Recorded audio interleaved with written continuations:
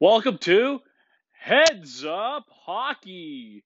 It is all things hockey talk and all things centric around the game, and it's also New Jersey Devils talk as well. And please enjoy the show. Well, hello, everybody. This is Jersey Joe of the Heads Up Hockey podcast, and your co host today, Parker Warner. Hey there. Good. So this is going to be a little recap of day one and day two, or however we want to put it today. Yeah, just day one and day two, because day three is not technically up as we are recording this. So, just like to Summarize. get through Sorry? I was going to say we are going to summarize what day one and two brought us yesterday and today. I mean, the days before, technically. Yep, August 1st and 2nd. Yeah, tempus fugit, or as they say in Latin, time flies. So Yeah. I must say, what's the most interesting game you've watched thus far the past 2 of 3 days? Well, I just got. I know this contradicts what I just said like 30 seconds ago, but I just got done with the Tampa and Washington game, and I I almost had a heart attack because they went into overtime, and a buddy of mine was saying that like there's a bunch of no calls on the Caps, and I couldn't see him, but he was upset about him, and Kucherov with the a quick 1-2, and then underneath the glove of Holtby? Holtby. Was it? I keep thinking Wilson, but Wilson's the one that keeps hitting people. Hitting people. Yeah, he's been known for that. I mean, he's a big specimen. You look at him, he's the kind of guy that makes you think of a modern day forward version of Scott Stevens. Oh, yeah, sure. Someone that really does strike fear in today's game. I wanted to touch on the Carolina versus the Rangers earlier. We know right now they're up 2-0 on the best of five. What do you take out of the past two games that they played? Well, I thought the first game was better than the second game. I actually watched the first game while I was working, and I kind of just glanced over every so often. But I feel like they were just New York was more of a well-rounded team in the first game, but today it was just all over the place. The defense couldn't do anything, and if Lundqvist wasn't Lundqvist, then it would have been a much higher score. I think I have a reasoning for why the Rangers are a little out of sorts with their penalty kill and their defense. You know how we talked about Lindy Ruff now being the coach of the New Jersey Devils?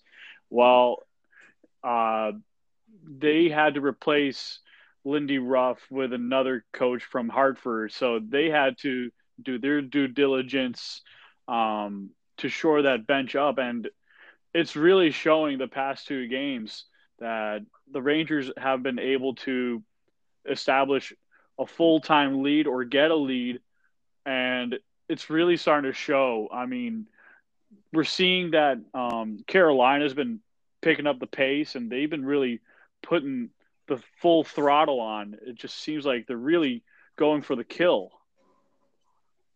Yeah, with Svechnikov and his hat trick. And Sammy Vatanen. Mm-hmm. Those two are really becoming, forces in the league. I know Svechnikov is like 20 years old. Do you know how old I'm Vatanen actually. is? Funny thing you mentioned. I'm going on to Cap Friendly just to double check. Yeah, it's not just about salaries; it's also about players' age and timing. Let's see, Sveshnikov is 20 years old, Mm-hmm. so he'll be 23 by 2021, 2022 season. when he's an RFA. And then Vatanen, how old was he? Sammy is 29 years old, and he's up until the 2020-21 season. So this is a perfect timing for Carolina, because a lot of their guys who are locked up long term, like Jake Gardner that they traded for, Brady Shea, who had a really good game, Mm-hmm. Jacob Slavin, are all under contract all the way through 2022-2023 as their core defense. Just looking at those contracts. Mm-hmm. But yeah, Brady Shea from my neck of the woods, U of M graduate. And what do you see in Brady Shea's game that reminds you of his younger days out near you in Minnesota? His just aggressiveness on the puck, or like on the aggressiveness on the puck when he's on defense, I should say. Like he was. What I noticed is that he was always just right, just body to body in the corners, and he was never like a guy to like get in position. He was always just there's the puck, let's go for it. He was very aggressive. He was very aggressive, and that's was just what I saw today. I also saw a lot of aggression in the Tampa Washington game, but yeah. And so I wanted to elaborate on. I was listening to the live feed because I was out and about. I was trying out my new bike, and I was also having, some good drinks outside in the city of Asbury Park. Great beach day. I was listening to Eddie Olczyk, and he was talking about how Brady Shea was being so aggressive, as you touched on, and Joel Edmondson has been the kind of defenseman who's been getting in the lane.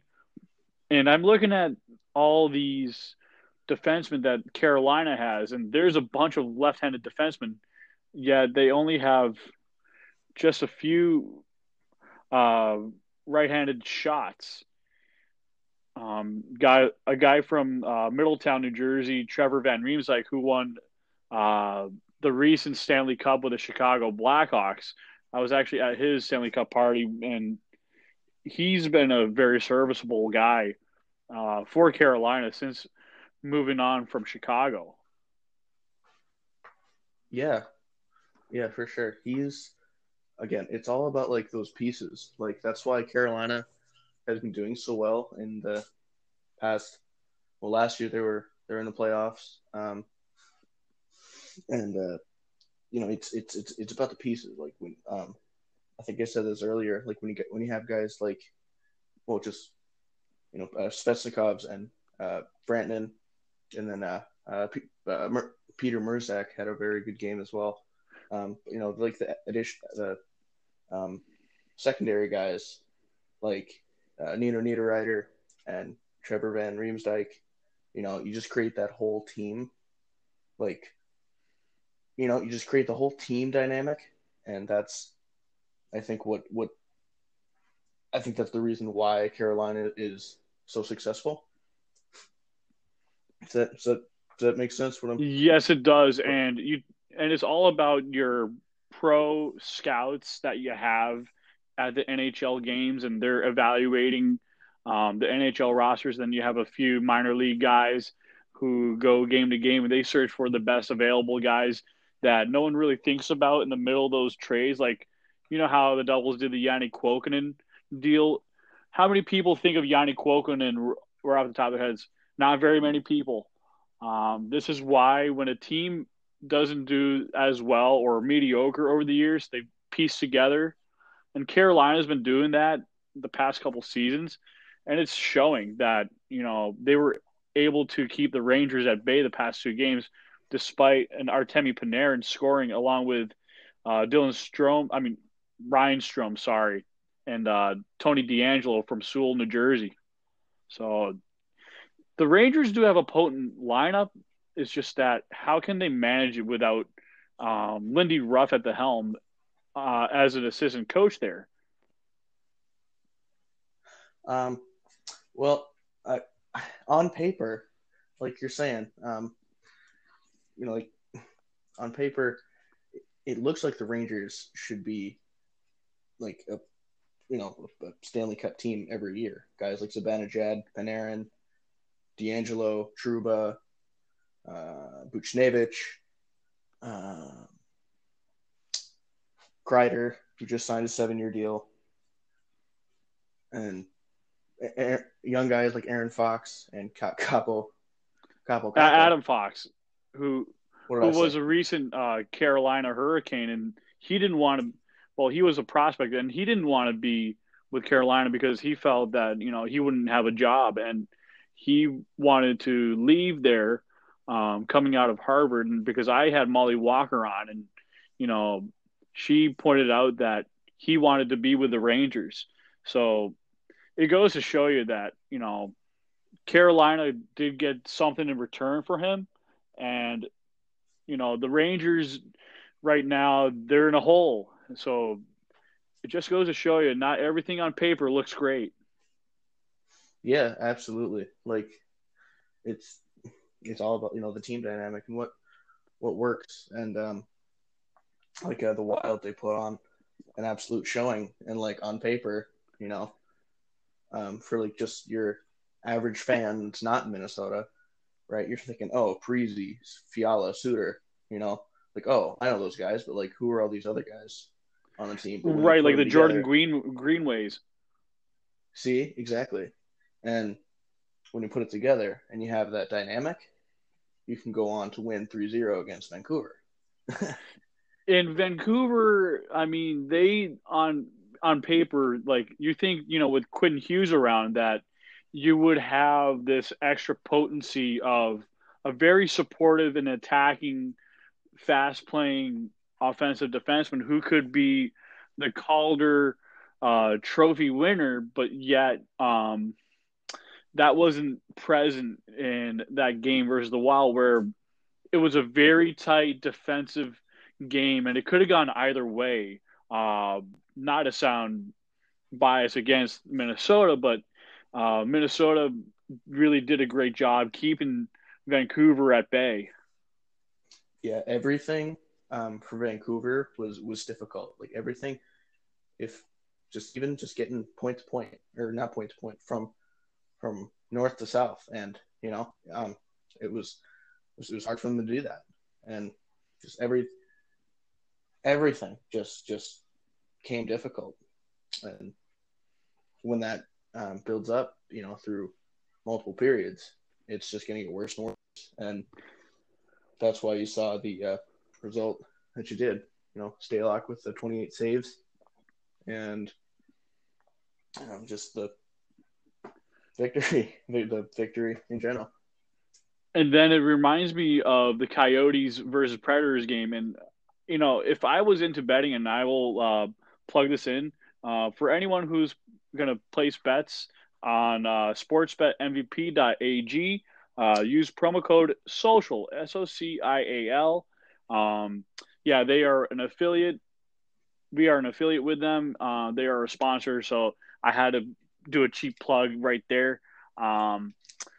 So what I wanted to throw in there, if I was going to place a bet, I would have done it against Nashville because it's John Hines, and how other way can I really slice it? Um, in the playoffs, the Devils only got one playoff win against Tampa Bay in 2017, 2018, and I know this is a play-in round, but it's treated as a playoff round format-wise, and this is where I think things get really tricky versus Nashville, despite all the big names they have. Um, yeah, it's the dynamic in Nashville. I guess again, like it. Neither team played like exceptionally well. Um,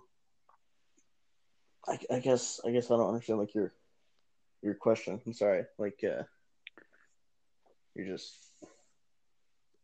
Let me kind of rephrase it. Like, Um, having me knowing the history of John Hines as the coach of the Devils in recent years, and he's the coach of the Predators now. Um, for me, you know, he seems a lot more predictable historically. And I said if I was going to place a bet, it would be the Coyotes beating the Predators last night because this is one of those games that could go up in the air because you don't know if every team's star player is going to be showing or Hines mismanages the Nashville Predators or they just get bad bounces. Oh, okay, that makes more sense. Yeah, like with that history uh, in the Devils organization, it's really tough to say just because he's is a relatively new coach. Like you said, 27, 17, 18 with the Devils. Well, he started in 2015, taking over for Peter DeBoer, who was fired, the year before, and there was an interim coach at the time, and so Hines got fired a few months into this past season or the current season. Excuse me. I mean, I know it's playing around, but he got replaced by Elaine Nasruddin. Now Nasruddin replaced by Lindy Ruff. So what I'm saying is that um, Heinz's overall record isn't really that great, but he has won a lot of games over the years, improving the Devils. But do I think he's the best coach for the Nashville Predators? Maybe, maybe not. Um, I think he's really good with veteran players, but I don't know if he's really good with younger players. Yeah, for sure. And I guess only time will tell. I mean, you've got veteran guys who have a veteran presence on the team, like Granlund, um, Dush- Duchesne. He's how old is he? Matthew Duchesne, Duchesne is yeah. country boy. Um, the Coyotes did win that night, and it was pretty close, but it could have gone either way still. Yeah, in the third period, they really, they scored once in the second period, and once in the third period. Yeah, because I remember I was on my way to a buddy's in the middle of that whole thing. I got there and it's 3-4. It's like, what happened? um, And so we're moving on to the Flyers Bruins. Yaroslav Halak started in net over Tuukka Rask, and it was basically all Flyers from the start to finish, where no pun intended, finish, if you know what I mean, Tuukka Rask. yeah, Yaroslav yeah, Halak uh, just didn't have a good game with the defense in front of him and the offense in front of him. Although you can say excuse wise that they looked a little lame coming out of the gates, but it just seemed the Flyers wanted the game more. Well, I think it's because of Carter Hart's his goaltending. I think that's a lot of what happened. They just could not get into the net. Hart looked super cool. He just calm, cool, collected, and he just wouldn't let anything by him except for that one goal. And yeah, it's just a matter of which team has it together more. And clearly it was Philly, but And yeah, there was a couple. one of the things I will tell you from a Metropolitan standpoint, not just as a Devils fan, but anytime I hear the name Philadelphia Flyers these days, it always means we're going to play physical, we're going to play rough, we're going to play dirty, and we're going to be up your you know what. And that's just the way Philly plays. And with Carter Hart there, he's trying to emerge as that I'm going to be here for a long time, super stable goaltending genius. The Metropolitan has a lot of great goaltenders, and I wouldn't be surprised if the Flyers do edge out the Bruins, but the Bruins could come back from their slumber like a real bear and actually win this playing round. Yeah, there's a lot of good talent on the Bruins. Krug, McAvoy, Bergeron, Marchand. I mean, really, you can talk about them all day. They're a solid team, and I do think that there will be a series there. I don't think it's just going to be Flyers 1-2-3. I think the Bruins are gonna win the next game personally. I can see it, especially Patrice Bergeron is one of those really good two-way talented forwards who's always been a really good Selke candidate and won it multiple times. And I just think he's going to help be a key difference in that series besides Brad Marchand. Yeah, Marchand is just like your physical get in there guy, and I think Bergeron is like that cool collected.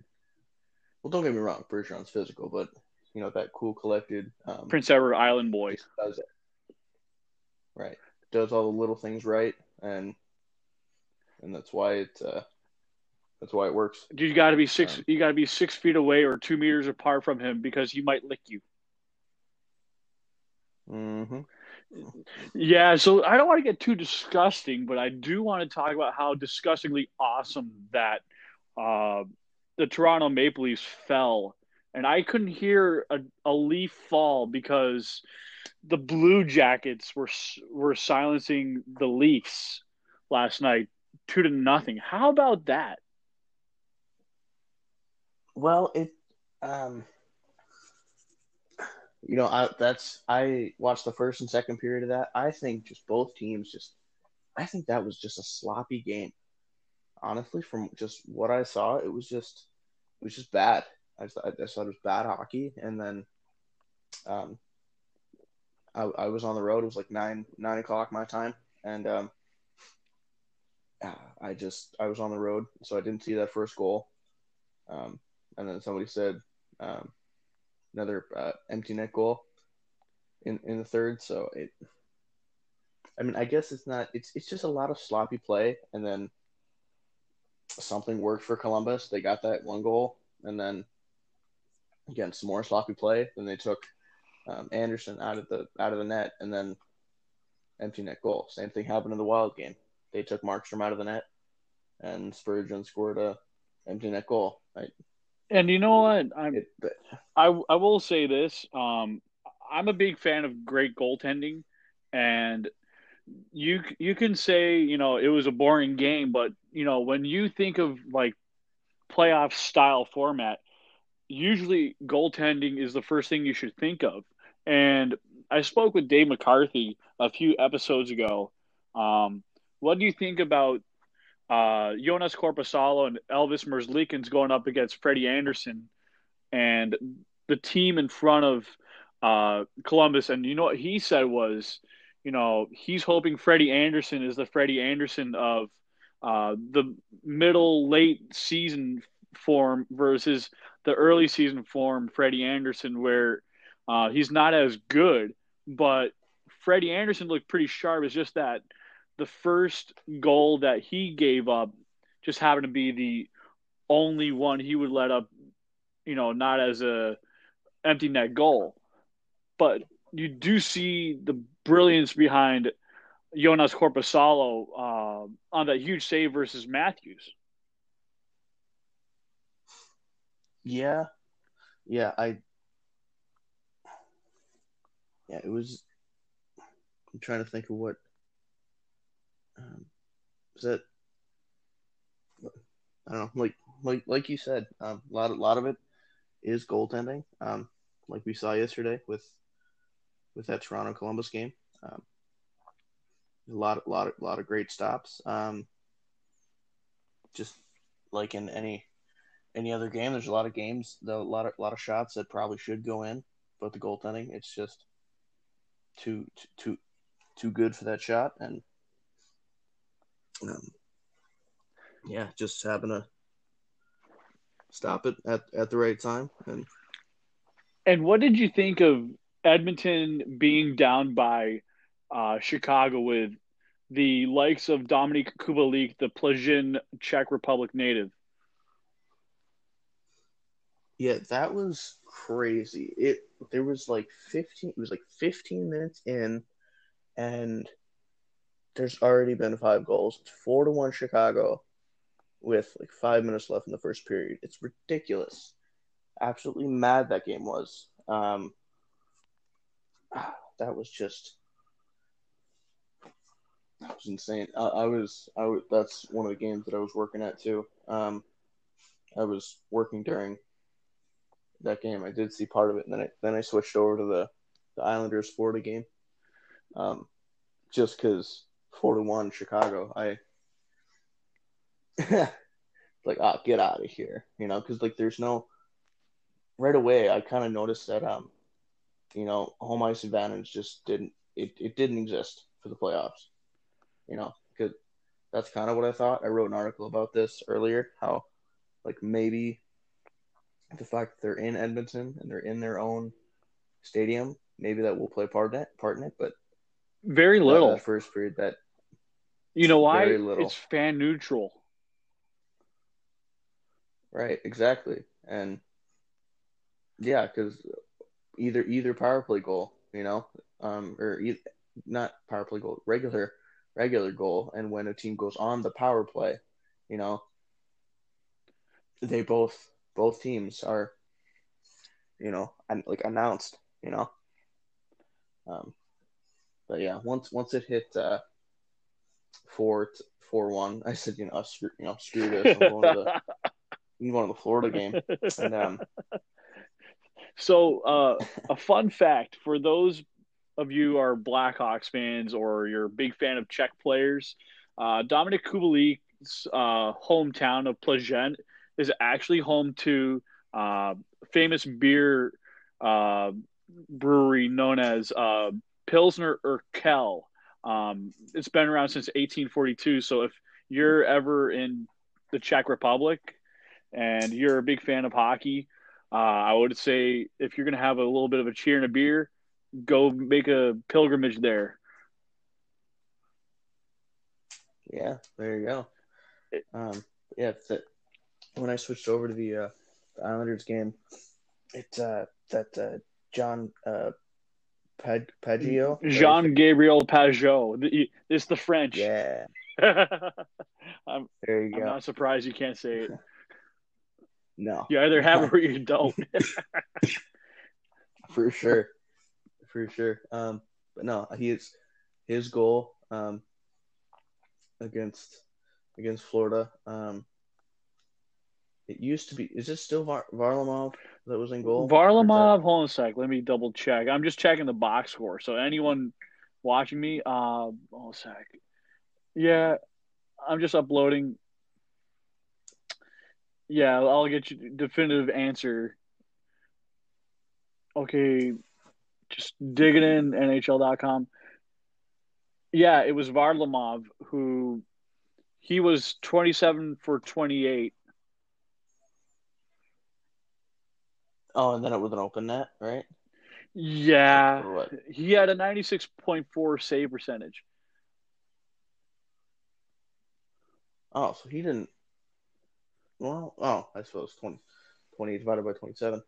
No, 27 divided by 20. How would wait? It's Anyway, in save percentage is 0.964, but I just moved the decimal point 2 spots over because it's almost close. mm, It's the one of the closest to 100% you can get. yeah. But you said John Gabriel Bajo, he did get a goal along with Anthony Beauvillier. Oh, Bavilier, that was the other one that scored. I recall the the the Gabriel Peugeot goal, but not. But I mean, Um, I see there's a couple Islanders on. I mean, a couple current Islanders, and I do see. Wasn't Cal Clutterbuck a former Minnesota Wild? Yeah, I'm surprised that he's not retired yet. Honestly, like, yeah, he He's did. well loved on their bottom roles. Hmm. And And then Brock Nelson is UND alumnus. I was gonna just say, isn't he a Minnesota boy? Because I figured I would try that out on you. Hmm. Hmm. And Yep. Brassard used to play for the Senators long before that Zibanejad trade. Yep. Oh yeah. Oh yeah. Sometimes I forget Zibanejad played for the Senators. I know it's been so long, and I know. and It's we're almost predating ourselves. hockey changes so fast, man. It's crazy. It's like it's like the big trade deadline used to be in February. Now, if things really get bad, you start trading guys before, which I know I'm mentioning this guy's name, but Taylor Hall is likely going to be re-signed by Arizona Coyotes, which I know I've written about John Chayka, but their owner Alex Muruelo uh, seems to be the one who wants to re-sign Taylor Hall. And I heard there was a rumor that it was his contract would be worth 7.5 million per year for Taylor Hall if he does stay. Um, that would give the Devils a second round pick in 2021, and if he also helped Arizona win the series, and I believe win in the playoffs, then it would become a first rounder or something like that. I gotta double check. Yeah, there's so many conditions when it comes to hockey trades. Like in football, it's just like this guy for first, second, third, whatever round pick, and then that's done. You get the player flops, sucks to suck. You know. Actually, let me reiterate. So it says, according to Cap Friendly, uh, with the third round pick, not this one. What was it? Damn it. The third round pick can upgrade to a second if the Coyotes win a playoff round, or if Taylor Hall resigns in Arizona. So that third round of uh, what was it? I'm just trying to see what year that is. I know I'm starting to lose my mind, but let's see. Yeah, it would be 2021. And then it says the pick upgrades to a first if Hall resigns and the Coyotes win a playoff round. So that same combo would give the Devils a 2021 first. It would be unprotected. Oh, sure. So if it's both, then you get a first. Okay. Yeah, because for to clear that first round pick up, and if they advance, that means um, Arizona would not be eligible for that phase two draft lottery. Right. Yeah. So whoever wins the unlucky eights, the winner of the unlucky eights in phase two will be the first overall pick in this year's draft. It's so crazy. Like you just the possible like outcomes of that. Like you could have like a team like Florida probably who probably deserves the first round, the first pick because like they've never. It's always like maybe and then no. You know what I mean? Like it's maybe we can do something and then it's just off a cliff. And like New York, with that the second pick in the draft, then they get the first pick. You're building that team with young guys, and the funniest, in my opinion, not the funniest, but like The most I don't interesting. know, most interesting would be the Canucks if they got Alexis Lafreniere. Oh boy, Ugh. then you got Pedersen.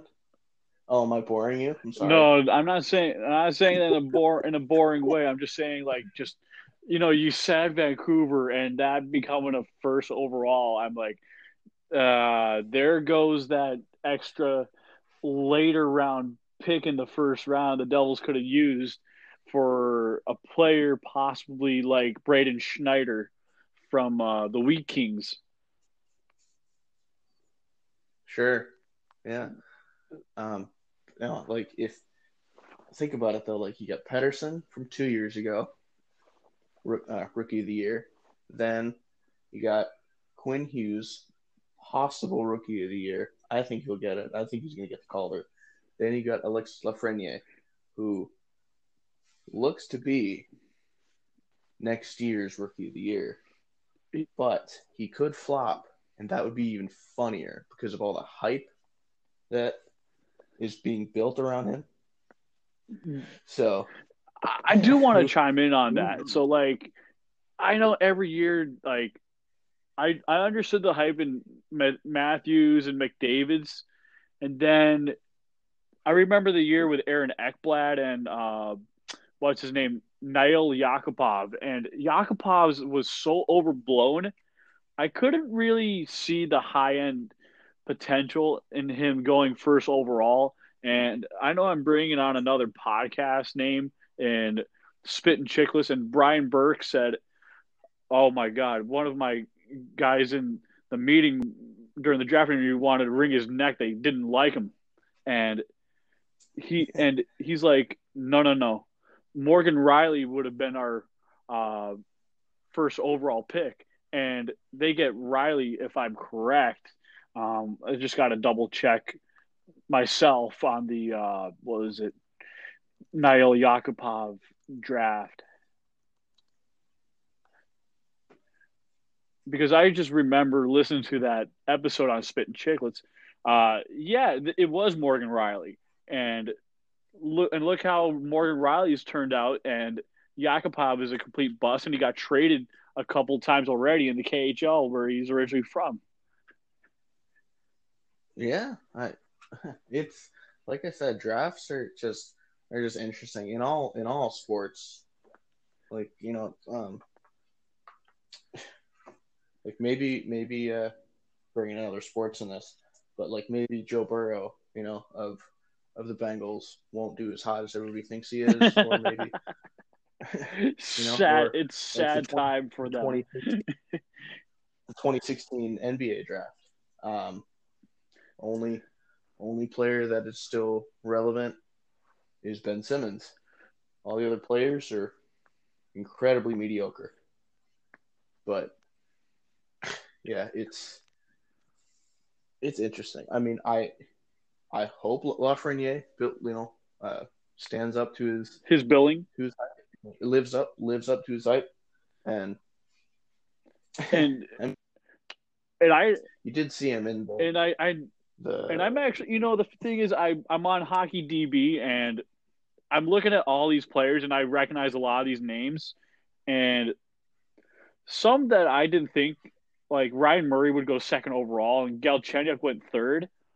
If honestly, if I was Montreal, I probably would have picked up Matthew Dumba or even like Cody Cece. I would have gone with guys like that. But knowing Bergevin does the way he does, or whoever did at that time. But you guys came out big on the Matthew Dumba pick at 7.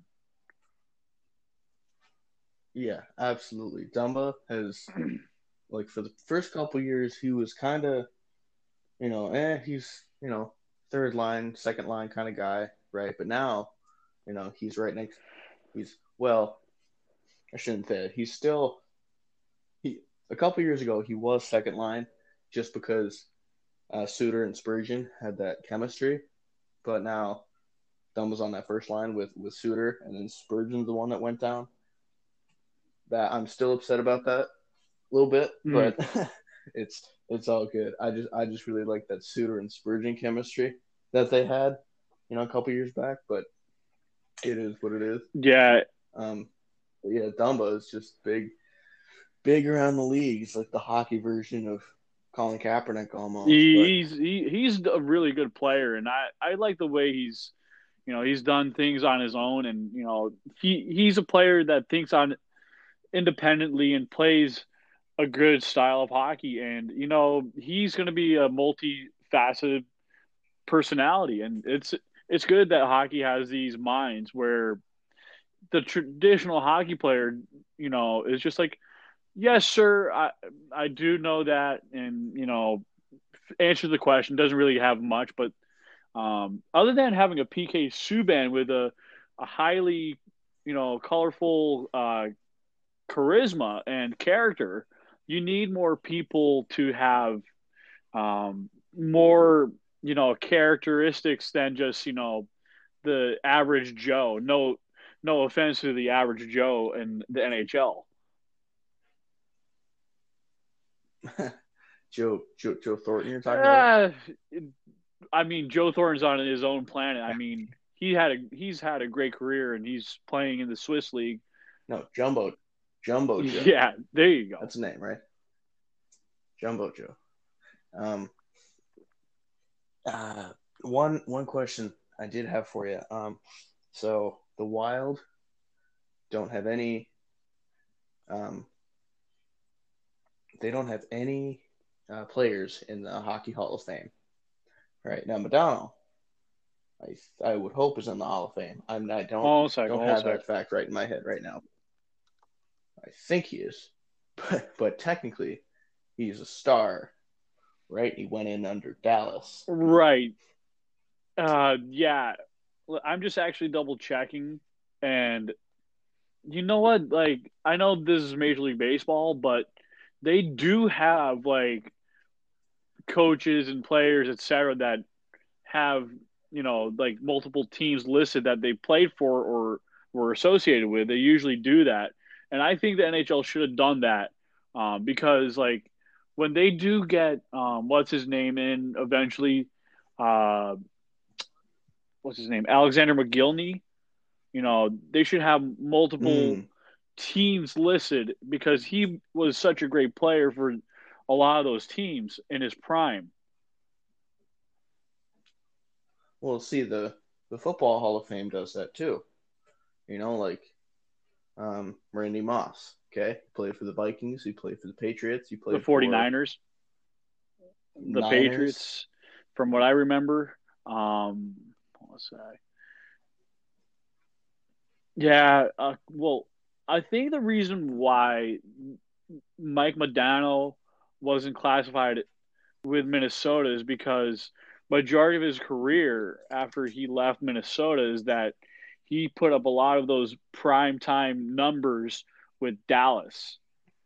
And if I recall correctly, yeah, he did win a championship with Dallas. That you are right. Right, it was in 2000, 2001, but he did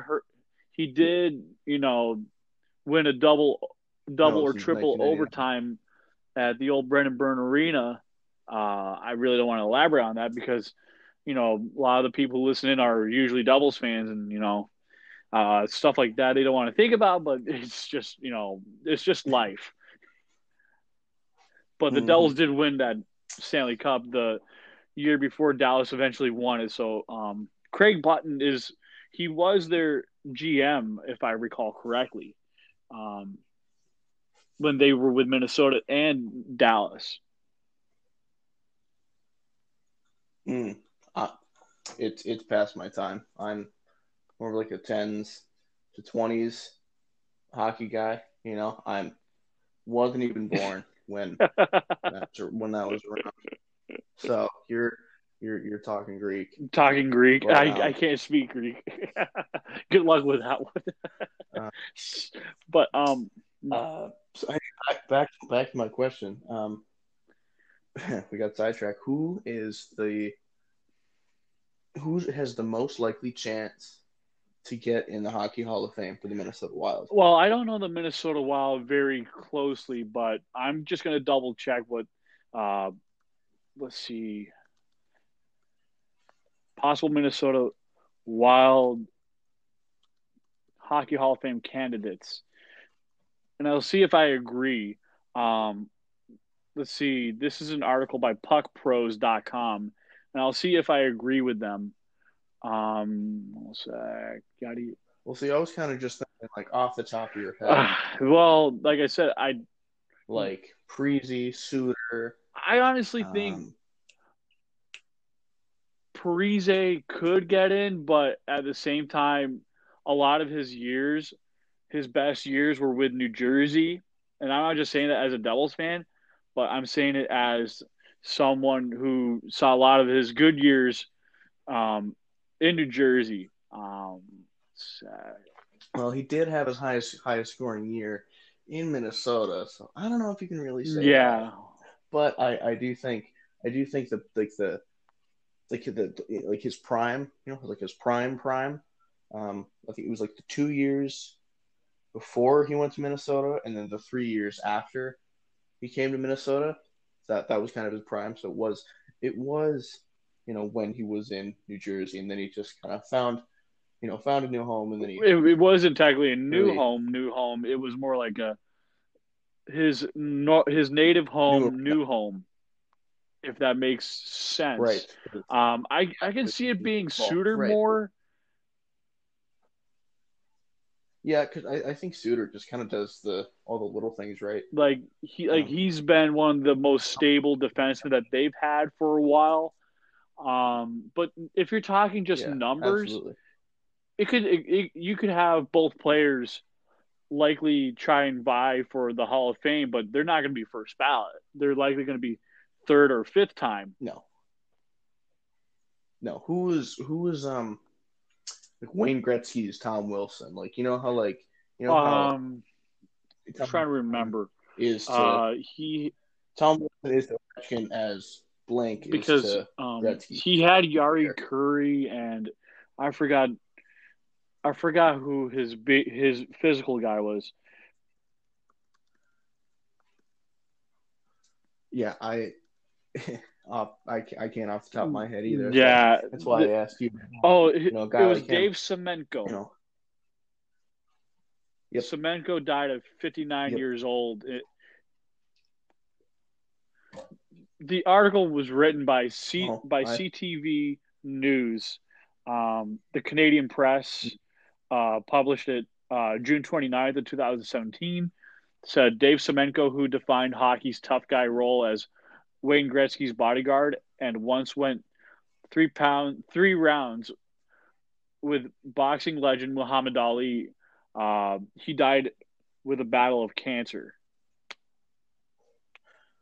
okay. That's probably why they put him in then, because I, I don't know. I don't want to get too political, so I'm only going to give this like 30 seconds. But I think the NHL is kind of liberal when I it comes to that think stuff. Like, oh, he died of I cancer, wouldn't use the and so term let's just liberal. I would use the term progressive. Meanwhile, I find the NFL to be yeah, you're right. more conservative. And I think that's why certain people are attracted to certain uh, organizations and teams, but everyone's style is a little bit different. But um, not trying to get off topic, but that's the end of that No, portion. fine. I don't like talking politics on Yeah, sports like I really, said, unless we're talking no, like I said, USSR. unless we're talking Herb Brooks, Oh, St. Cloud, Minnesota native. That's where I grew up. Spent a lot of time at the Herb Brooks National Hockey Center watching some St. Cloud State hockey. Um, yeah, so that's it's real homey to me. I But like Herb Brooks. I like he did coach the absolutely, Devils, so does all of so America. he he did. All of America likes Herb Brooks there, Joe. Come on, I was gonna you know who say, well, I mean, team wise, Russia. and then I did have someone on not long ago who was at that game as a photographer.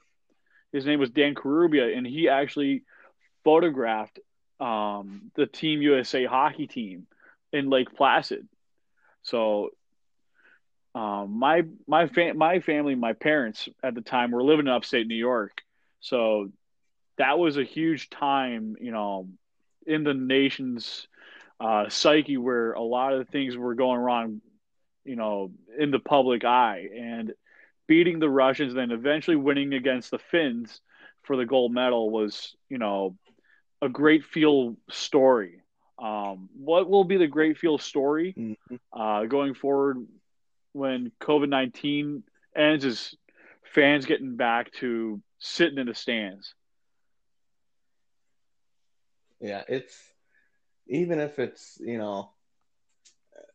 a 10% of the seating, right? What's the capacity of the Prudential Devils Center, arena? I don't even know. I don't it even Prudential. it's Yeah. typically 17,625, unless they add seating, which I could see that, but it's still pretty tight knit.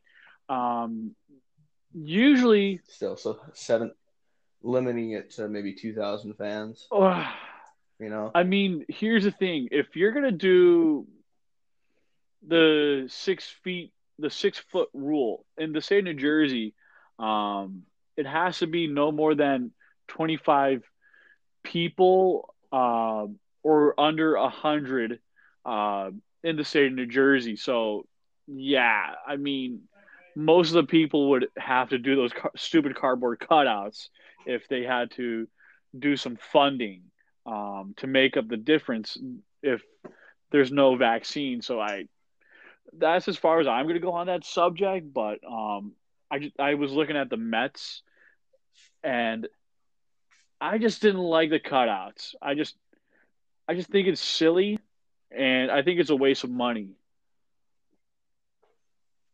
Yeah, Chicago's doing it too. The Twins, the which Chicago's just doing regular cutouts. Um, Spike, not Spike Lee. There's an actor, there's a musician that's got a cutout, and it's right in front there. Um, and big spiky white hair. I can't think of I any can't think of his celebrities name. It right bugs me. now, that are in that But description. But the, um, what the Twins are doing, they're doing big heads, and like next month, well, this month, August, you can order one for $80 and get it in hands. But otherwise, it's just former Twins players. And we are getting really off yeah, I was track gonna with say, when it comes to it's not as hockey. bad as So it's the not as last, bad as some other podcasts I've listened to where it gets sure. totally off the rails. But I was thinking about how St. Louis is still the reigning champ for the Stanley Cup. They're down 1-0. What do you think from a Wild standpoint? You can see them coming back or making a name for themselves again. Um, well, as a Wild fan, right, I want everyone in the Central Division to line up and just get hit by a bus.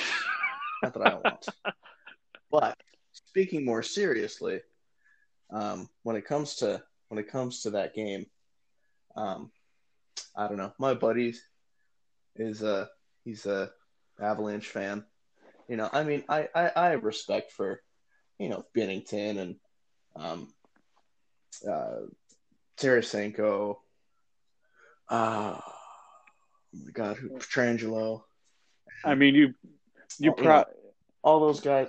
Like the talented guys. Mikko Rantanen. Um, well, Mika Rantanen is why? a Colorado Avalanche. Yeah, but I know. I'm talking about the game though. Like the Colorado St. Louis game yesterday, right? Rantanen. Um, why can't I think of players' names right now? I just think there's so much hockey consumed that your brain's probably overloaded, kind of like how mine does at times. Yeah, the listeners know who we're talking about. The big three in Colorado, and Oh, then McKinnon, um, Landeskog, and Rantanen. McKinnon. Yes, those three. And then you got Kale McCarr, my buddy. He said that Kale McCarr is playing like he's 30 years old in terms of how good he is. He's playing like a veteran, even though he's, what, 19? Yeah, he's straight. He came straight out of UMass Amherst in his first like couple games, and he just really lit the world on fire. Absolutely. I think if it's not going to be Quentin Hughes for the It's for the Calder, then it's going to be it's McCarr. that it, it, No, McCarr's the second year. well, Or is he like I said earlier, late? Dave McCarthy does believe it's going to be slightly in the favor of Kale McCarr because he's just so good naturally, and Quentin Hughes, makes the plays and makes the effort for his team. But they also have a lot of really good players as well. But I still believe that McCarr is one of those guys that it's always beast mode for him when he gets on the ice. You know who else went beast mode yesterday? Just last thing I want to talk about, Kadri. Don't know his first Nazem name. Kadri. Yeah, that's why I don't know his first name. It's not your typical name. It's not your typical name. Kadri. Boy, that was crazy yesterday. Point 0.1 seconds left to win the game. Save the best for last for the pod. Um, 0.1 seconds. And it was like a redirect. And then just Kadri was just there. And he just puts it back in. I'm thinking it'd be like a through the 5 hole or something with like 3 seconds left. Bounce off. Nobody knows where the puck is for like a solid 2 seconds. Kadri's right there. Boom, puts it right in. Nobody knows what's going on. 5 minutes of deliberation, and the angle that we see is not the angle that the ref saw. But when the camera was on the tablet, right, it It had to cross the goal you line could by. see that there was a little bit of white. Yeah, there's a little bit of white ice on the tablet that you could see, and then it was clear and obvious. So that was exciting. I That's actually the first buzzer beater I think I've seen. You see videos of it, but like a live game that you see, yeah, it's rare. Yeah, it's like 99% of the time you don't see those kinds of buzzer beaters in the game, but this is why you play every last second because you just don't know the bounce. And I remember when Taylor Hall would play in New Jersey, there was a time where he would get on from the wing and he would come and play from the faceoff circle, go straight in on the point, and he would snipe it in, and it would go right on like top right corner or something like that, and the goalie would be lost because he was screened. So these are the kind of things that makes Mm-hmm. hockey so special, where you think your defense is gonna help you get out of these little uh, clear me out type situations, but it's just that one little letdown or that little bit of ice that is not completely taken up. Yeah, it'll happen. But you know what? Well, Rask probably not Rask. Rene probably could have stopped that one goal that bounced off Duchesne. Like those unpredictable goals, like you're talking about. You know, only a couple seconds left, but just over the shoulder. That was really over the shoulder. that that Duchesne own goal, I guess. Is that what you classify it as? I didn't see it, but I'm trying to watch it now to see how it turned out, and just Yeah, seeing it's hard to. like I did see in the Uh, Carolina game that I think it was Justin Williams or someone took a nice shot off of a Ranger and it went skate in or something right into the goal.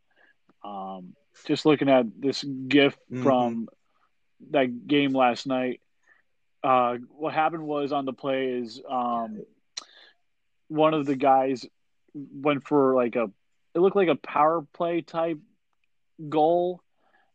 Yeah, it was a power play. It was a fake shot pass that went from west to east, and Kadri is ready, waiting by the wings on the top of the crease. 96 is waiting to see the rebound, and Kadri steps right in and does a hockey version of a bunt in, and it goes right in. Oh, we're talking about the um that other one. The Kadri Okay, winner. yeah, the Kadri winner. Yeah, that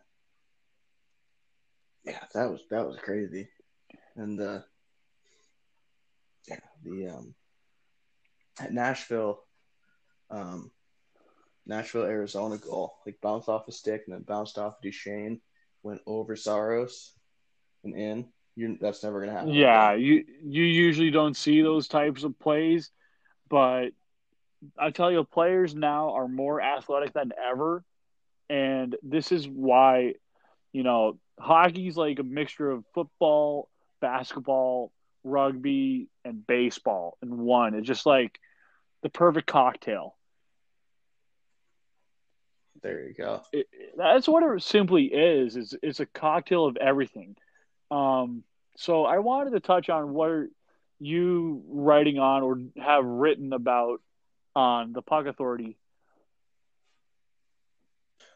I wrote the game one recap of the Wild and Canucks game, uh, published 4 o'clock today. 4 o'clock on on April 3rd. Um, so if you want to check that out. Otherwise, if you want to follow me on Twitter, PWAN 2020. Yeah, I usually post all my articles on there. And uh, and I And did my recent article was my first 11 thoughts and ideas. Um, I'll kind of give it away a little bit. One of being the outcomes of the conditional picks, a little bit about John Chaika. Um, then I have a part two coming out, and it's going to be more diversified with other teams that we just talked about earlier. I just go a little bit more in depth um, on those other teams. So there's 11 thoughts and ideas in each uh, bulletin. yeah, there you go. I did read that. That was interesting. It was like one of the ones that was published in the morning. So it was like one of the first ones today. I was waiting to see if mine got published in the morning. Yeah, But they're waiting to the afternoon. usually when Justin finishes up the edits, is usually up by 10:45 in the morning. So, well, I do see your Wild beat Canucks 3-0 in game one, so that's a pretty interesting one. And I do see the Seattle Kraken expansion one. I think we did touch on that a little bit.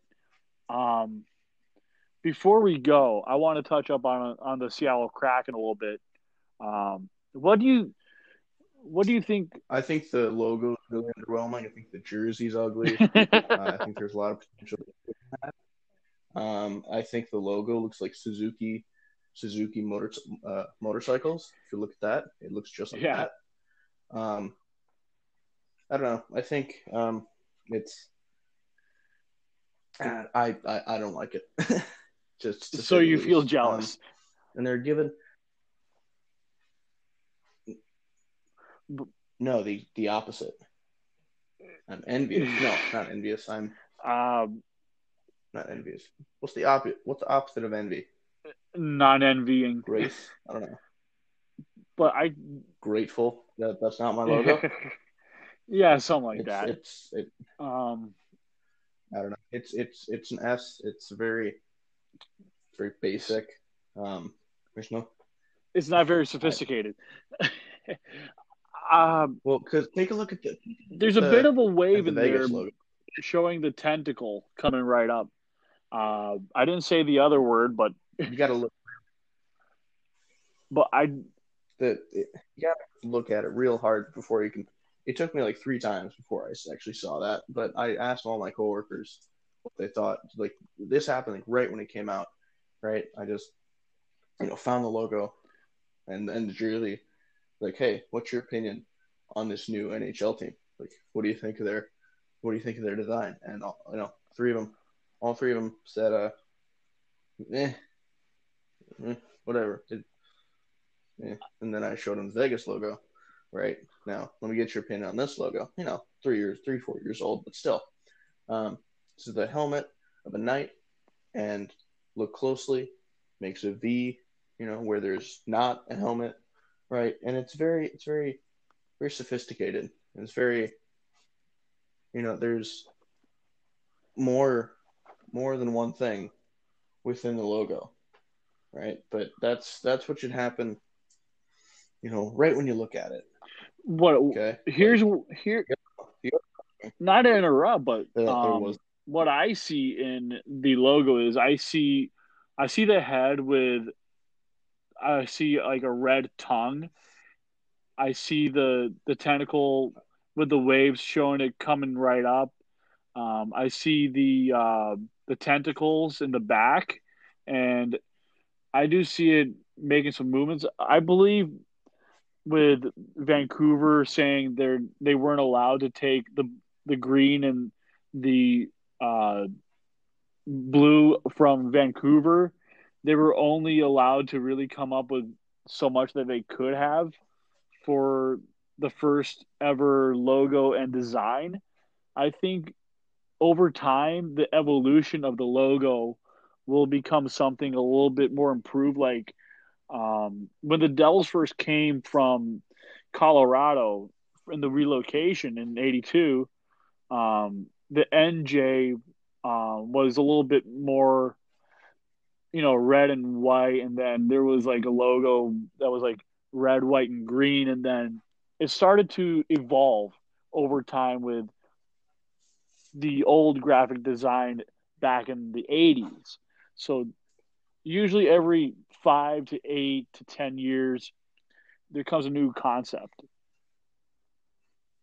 well the initial rendering, right? It had um, a an octopus or a kraken tentacle, right, wrapped around the Space Needle, and there wasn't too much detail. But there was enough detail to know what was going on, right? And like, oh, I get it.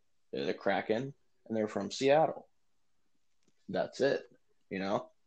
But They, it's just there's too much thought into it, and there's too many like minor details, and that's just what makes it a bad logo, in my opinion. I do know that they're coming out with a third jersey, and I'm looking at the original, like what would have been like the I would call it the Fighting Irish green and gold. I think that would have been pretty interesting if they could have gone with that scheme. I just think they were restricted to certain designs, but I do like the S. It's supposed to take after the original first American Stanley Cup winners in the Seattle Metropolitan. So there's a little bit of the history with that. So there's a little bit of DNA from that, and I do like the anchor. Well, yeah,